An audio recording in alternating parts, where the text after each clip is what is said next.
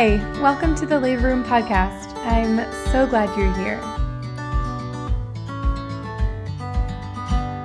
I'm Heather Kinesic. As a mama of three, a labor and delivery nurse, a birth educator, and a mama who's been there, my goal is to help you find your way to an empowered, confident birth and beyond. So get comfy, snuggle in with a nice cup of iced coffee or decaf, and hang out with me and other moms in the same stage of life as we talk about all the tea. Here, we will share real-life experiences, dive deep into important, fun, and sometimes hard topics, while always dishing out actionable step-by-step methods, tips and tricks, mom hacks, and golden nuggets that you'll be glad you heard here. From trying to conceive, pregnancy, birth, breastfeeding, and the baby stage, we're going to dig into all the nitty-gritty, the down and dirty, the real-life, no sugarcoating good stuff that you've been looking for on your journey to and through motherhood. Because mama, labor doesn't end in the delivery room. Let's get started. All right, mamas. Hi. I cannot believe that we are doing the very first episode of the Labor Room podcast right now. I've got to say, it hits different. It feels big. I don't know why a podcast episode is any different than hopping onto Instagram stories or sitting in front of a camera to record a birth course, but somehow recording my voice to what appears to be no one is actually so uncomfortable. But I really appreciate you being here with me for this very first episode. It really means so much. I'll tell you, I've been gearing up to record this episode for months, and today I just decided it was the day. There is nothing special about today. I'm not suddenly more prepared than I was yesterday. All three kids are home with me. My husband is at work right now, and it makes absolutely no sense that today is the day. But something just gave me the push, and so here we are. But today's topic is a fun one that I know you'll love and relate to. We are going to talk about some pregnancy myths that I think are super important to debunk and set the record straight. I feel like pregnancy, especially a first-time pregnancy, but honestly, it doesn't matter how many times you've been pregnant, it is really easy to get sucked into believing things that are just simply not true because we don't do this every day. No matter how many kids you have, pregnancy and birth is still kind of exciting and a little bit nerve-wracking each time. And if you haven't been told the truth behind these myths, it'll be really easy to fall victim to their traps. I think that one of the biggest overarching themes that I like to constantly reiterate is that information is power. Having accurate information that shapes your decisions, it can affect your well-being, and of course, it ends up influencing your birth outcomes, including the safety and health of your baby. So, knowledge really is power, especially during pregnancy. Pregnancy is a time when you're at your most vulnerable. You're doing something important, something uncomfortable, something maybe a little bit scary, something that you know that someone else, like your provider or other moms, might have more information than you do. So it sometimes feels most natural to just assume that the information being given to you is the best, safest, or most important and relevant information. But that's just not always true. Instead, sometimes the information that we're consuming is conflicting, confusing, or just downright wrong, and that can send us into a spiral of either anxiety and frantic Googling or paralysis, where we stop trying to learn altogether and we just throw up our hands and say, forget it. I'll just go with whatever flow comes my way. And really, neither of those things are great options. So with that, let's talk about the 5 myths that we can debunk today. I think that the first 2 myths are ones that you're definitely probably thinking about, ones that you probably can predict that I'm about to debunk. But then the next 3, I dug a little deeper, and although they might not come straight to mind when you think about pregnancy myths, they're probably some of the most impactful and most important to set straight. Okay, so myth number 1, eating for 2. Or really changing a whole lot about what you eat or how much you eat at all. This one is prevalent, isn't it? The idea probably came from the belief that you need to intentionally overnourish your own body in order to feed your baby. But the truth is, pregnancy only requires about an additional 300 to 500 calories a day in the second and third trimesters. Nowhere near doubling your intake. And those extra 300 calories that you need are often not something that you need to think about or add in as a conscious, quote unquote, addition to your diet. Listening to your body and eating when you're hungry is often enough to make sure that you're getting the calories that you need to grow a healthy baby while also giving you your own body everything that it needs. Your body is smart, and it will tell you when you're missing something. Often your body will speak to you in the form of hunger signs, obviously, or energy levels, or those strange cravings that we get when we're pregnant. If you feel good and satisfied after eating, you can probably be confident that you're likely getting enough to nourish yourself and your growing baby. On the other hand, forcing yourself to eat when you're not hungry or finish your plate when you're already full or order an extra serving of dessert just because you can get away with it when you're pregnant can potentially lead to increased weight gain and unstable blood sugars for you and your baby. I know that being pregnant is definitely a time when we are hyper aware of how much nutrients we're getting because we want to ensure the healthiest baby possible. And let me tell you, that's a great mindset to have. But keep in mind that if you're doing your best, then you're doing your best. No need to stress over having an imperfect diet as long as you're avoiding some of the biggest concerns, such as any amount of alcohol, more than 200 milligrams of caffeine a day, some unpasteurized dairies, unwashed fruits and veggies, or high mercury fish. If you're trying your best to get your daily intake of your prenatal vitamin with folate and DHA, then you're doing your best. Even that can sometimes stress expecting mamas out because their prenatal vitamin makes them sick. They have severe morning sickness, or they can't keep anything down and are actually losing weight during the first trimester. Fortunately, though, these tiny little babies are really good at getting what they need, even if it means stealing everything that they can from you. So if you keep forgetting to take your prenatal, or if you've thrown up so many times it's hard to believe you're getting the nourishment you need, hang in there. Your baby is more resilient than you think, and so are you. You're doing your best, and that's the best you can do. So that actually leads me to the second myth, which is morning sickness. Yep, the whole idea of morning sickness. Myth. Okay, no, I'm just kidding. But if only it were that simple, right? What I'm actually saying when I say that my second myth here is morning sickness is that the idea of waking up in the morning sick as a dog, but then the nausea fades away as the day goes on, is not really the reality for most. Although not everyone will experience pregnant sickness at all, those that do most often report that it's not isolated to the mornings, but instead it lasts all day. But what is true about morning sickness is that it is often worse when you're hungry or when your stomach is empty, which just so happens to be first thing in the morning. It's not so much about the time of day, but about what's going on in your stomach at the time. The problem is, if you're sick first thing in the morning, you're probably not going to have much of an appetite for food the rest of the day, which will mean that you're battling between knowing that you should eat, but feeling so nauseous that if you do finally eat, you're just going to throw it right back up. So for many expecting mothers, a few tricks to keep the belly settled can help quite a bit, as long as they aren't suffering from something called hyperemesis gravidarum, which is a problematic form of pregnancy sickness that goes beyond what is typical. We won't get into hyperemesis in this episode, but unfortunately for those that suffer from it, some of the simplest tricks just won't work. But for the rest of us, I recommend having a snack waiting for you on your nightstand that you can eat as soon as you open your eyes in the morning before you get out of bed. I remember when I was pregnant with all 3 of my kids, this was essential for me to keep my nausea under control in the mornings. If I didn't have a snack by my bed, Dean would start talking to me or ask me something in the morning, and I would literally have like an internal moment of panic, and I would tell him, okay, stop talking to me. I need to eat something right now. It was really that urgent. If you can eat something small like crackers in the morning before you get out of bed, you just might be able to make it to the kitchen without heading to the bathroom first. From there, make yourself a cup of ginger tea to sip on as you try to figure out what sounds palatable for breakfast. And if possible, blend your liquid prenatal vitamins into your morning smoothie or a small cup of juice to avoid having to swallow pills, which I know for me was the worst part of my pregnancy sickness. I used to gag just thinking about swallowing a pill. So liquid vitamins are what saved me many times.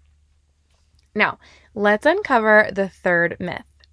Your cervix should dilate before labor begins. Not only has this one myth caused countless women so much unnecessary worry, but it has given me my fair share of gray hairs. This myth inspires more inbox voice messages than any other question that I get asked by a long shot, because it really gets me fired up when I have worried first-time moms coming to me saying, I'm 39 weeks and I'm only half a centimeter, or I'm 40 weeks and I'm still not dilated, or this one, I'm 36 weeks and I'm still closed. What do I do? Like, what? Nothing. You do nothing. This is normal. Celebrate that your body is doing exactly what it should be doing. So the cervix's job is not to be a crystal ball for you to look at and be able to predict when labor will start. Instead, its whole job is to keep baby in until he or she is ready to be born. If your cervix is still closed, unless you have a medical condition that is making you and your provider have a discussion about possible induction, you can celebrate that your cervix is doing its job really, really well and protecting your baby from the outside environment just like it should. Here's the thing. Do some people dilate before labor begins? Absolutely. Are some people 1, 2, 3 centimeters dilated before they even have their first contraction? Totally. Yeah. Is that a bad thing? No, it's great. It's always nice to have a head start prior to labor starting. But the truth of the matter is this. If you and your neighbor share a due date and your pregnancies are pretty identical and you guys are excited that the big day is coming up, so you share your experiences at your most recent doctor's appointments, and at 36 weeks, your neighbor is 1 centimeter dilated and you're still closed. And then at 37 weeks, your neighbor is 2 centimeters dilated and you're still closed. And then at 39 weeks, your neighbor is 3 centimeters dilated and you're still closed. And then at 40 weeks, neither of you has started labor yet, and you're both just sitting around saying things like, oh, this baby's comfy in there. I'm not having any signs of labor starting. Who do you think will have their baby first? If you said your neighbor, well, you might be right. But if you said you're just as likely to be right. The cervix does not predict when labor will start. In this scenario, you and your neighbor can start and finish labor at the exact same time. You could go into labor well before she ever does. So if you take anything from this conversation, it's this. If you're approaching your due date and you decide to accept a cervical exam out of pure curiosity and your provider tells you that you're quote unquote still not dilating, remind yourself that still is an unfair thing to say since you haven't even started labor yet. And labor is what's supposed to dilate your cervix. Any amount of dilation prior to labor is a bonus, not a requirement. Hey mama, this moment, right here, right now, it's all about you. Your journey, your strength, your excitement, and I know your questions, so many questions. I get it. You've probably been wondering, what am I getting myself into? Maybe you're a first-time mom to be feeling a bit overwhelmed about the upcoming birth, or a seasoned mama still wanting to feel more prepared this time around. Well, mama, you're exactly where you need to be because I have the labor and delivery guide to offer you, and you can have all 150 pages of it printed out on your lap before this episode is even over. The Labor and Delivery Guide is a comprehensive, downloadable, and printable guidebook created specifically to answer your every question, dispel your doubts, and empower you through knowledge. From those final appointments to understanding different stages of labor, from when to head to the hospital to the ins and outs of inductions, from managing unexpected C-sections to navigating possible complications, this guide is going to be your reassuring companion. But with your guide, you also get 5 outstanding bonuses in which you'll unravel the true nature of labor pain, understand your rights in labor and delivery, navigate potential birth trauma, and gain answers to frequently asked questions. Plus, receive genuine advice from moms who've been there, sharing what they wish they'd known before going into labor. Listen, I've made it my mission to help you switch from "I'm so nervous, birth sounds terrifying" to "I'm ready for this baby to come." Knowledge is power, mama, and this guide is your first step in harnessing it. So, are you ready to embrace your birth with confidence? Grab your labor and delivery guide today at www.alifeinlabor.com/labor and delivery guide to prepare for one of the most impactful days of your life.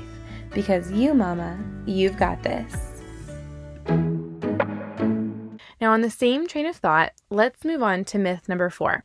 If you don't go into labor by your due date, then you're overdue. Listen, your due date is just an estimate, and a mere 5% of babies are born on their due date. But you know that. We all pretty much accept that quote unquote due means that it's a little bit of a range, right?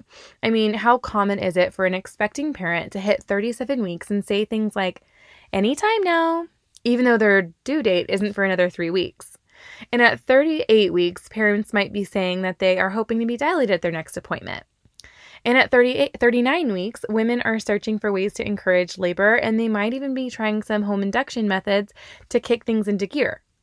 And still, their due date isn't for another week. So in general, we accept that the due date isn't very accurate. If we go into labor 3 weeks early, we're good with it. If we go into labor 1 week early, we feel like we're winning because we know that this is likely the right time for baby. But somehow, going even one single day beyond that magical prediction is somehow meaning that our bodies are failing us. Somehow, now we're in the danger zone.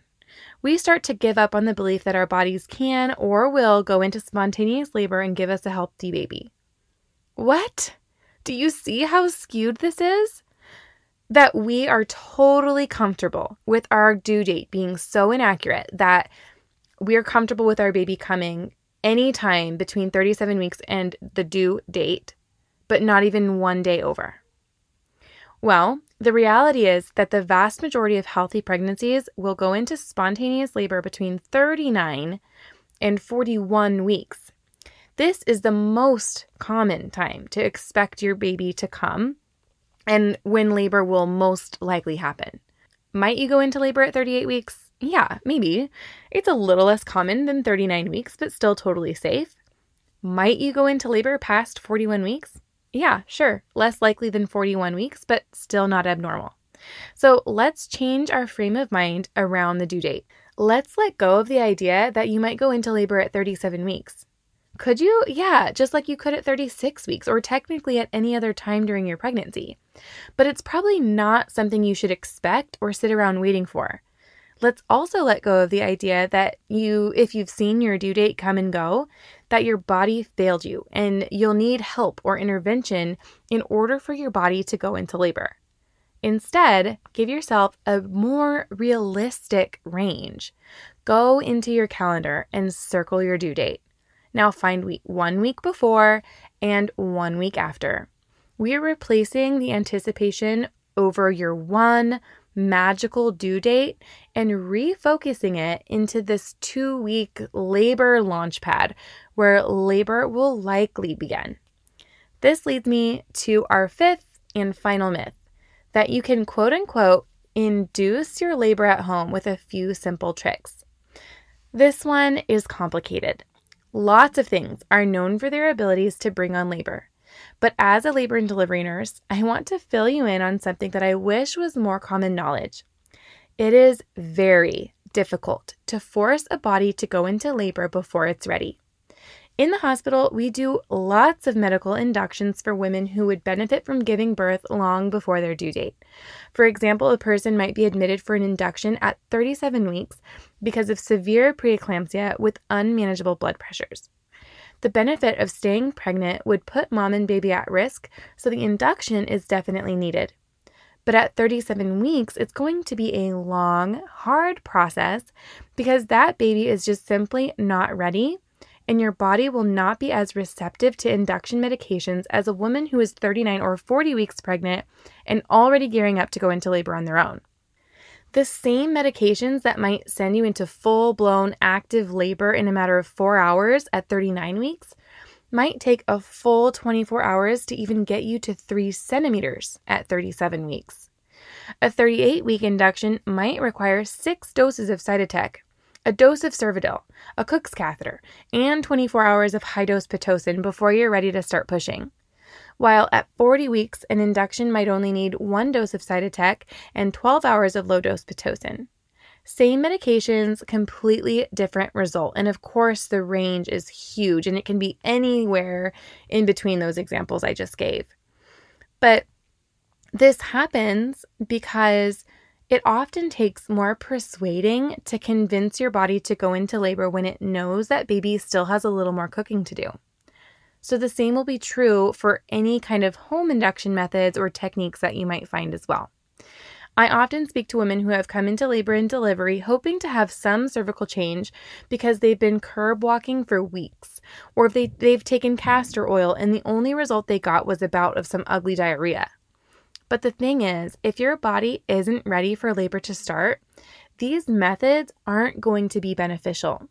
Walks around the neighborhood are great at any stage of pregnancy, but if you're constantly curb walking, sitting on a birthing ball, eating pineapple until your tongue is raw, and trying all the things from early on, like 37 weeks, you'll find that all of your efforts are actually just exhausting and discouraging you rather than actually encouraging labor to start. So keeping in mind healthy activities like walking around the neighborhood, swaying on a birthing ball, engaging in some pregnancy yoga, doing psoas stretches to help open the pelvis, these are all really great things to do to prepare for labor when it does start. But doing things to encourage labor progression or cervical dilation will be best saved for 39 to 41 weeks when they will actually be productive. I'm sure in future episodes, we will definitely tackle more myths, maybe even talk about ways that you can encourage labor when the time comes, and expand on some of the topics that we've discussed today. But for now, that wraps up our 5 myths that we needed to bust today. I really hope that you've enjoyed this episode and that some of the myth busting that we did today has helped you refocus your attention on some of the truths that we highlighted. If you enjoyed this episode, I would absolutely appreciate it if you would give me a follow or subscribe and give me a quick review. Every single subscribe and every single review is going to make me jump for joy as I embark on this new podcasting journey and as I do my very best to keep encouraging, educating, and empowering new mamas through all the labors of new motherhood. See you next week, friends. And there you have it. We just wrapped up an episode of the Labor Room podcast, and I hope that you're leaving with some new insights and feeling fully capable in your unique motherhood experience. Now, before we tune out, if you loved this episode and you want more information, encouragement, and tips that are more specific to your stage in pregnancy, I would love for you to sign up for my completely free Pregnancy Week by Week email series. Pregnancy can feel like an exciting yet mysterious time. That's why this personalized email course is designed to start right where you're at. Whether you're just beginning to experience those early pregnancy symptoms or you're closer to the end of the ride, these emails are sure to give you the boost you need. Head over to alifeinlabor.com/week-by-week to get signed up. Thank you so much for joining me today, friend. See you next time. The information you're providing is so powerful and so helpful to have an empowered and beautiful birth. I was so fearful of giving birth. I had only heard horror stories, so I really liked following your account because you really made me feel empowered and that I could have a really positive experience and confident, and just knowing that this is what I was meant to do has given me confidence to be my biggest advocate in the delivery room. How easy it is to actually be empowered during our pregnancies and our labor and delivery stories, and it helped me feel confident in my most recent pregnancy. Seeing you go from 2 boys to now a family of 3 kiddos, 2 boys and a girl, has sort of given me or inspired me, given me some motivation to get my family ready to possibly try for a 3rd baby. And I don't think I would have had the birth experience I had without all of her advice and her help and her tips. You helped me so much through my pregnancy and birth, and I look forward to future ones because of you. A life in labor is so relatable, and every mom can get something out of it. Thank you, Heather, for posting relatable motherhood content in a positive and encouraging way. And knowing that I am not alone on this crazy journey called motherhood.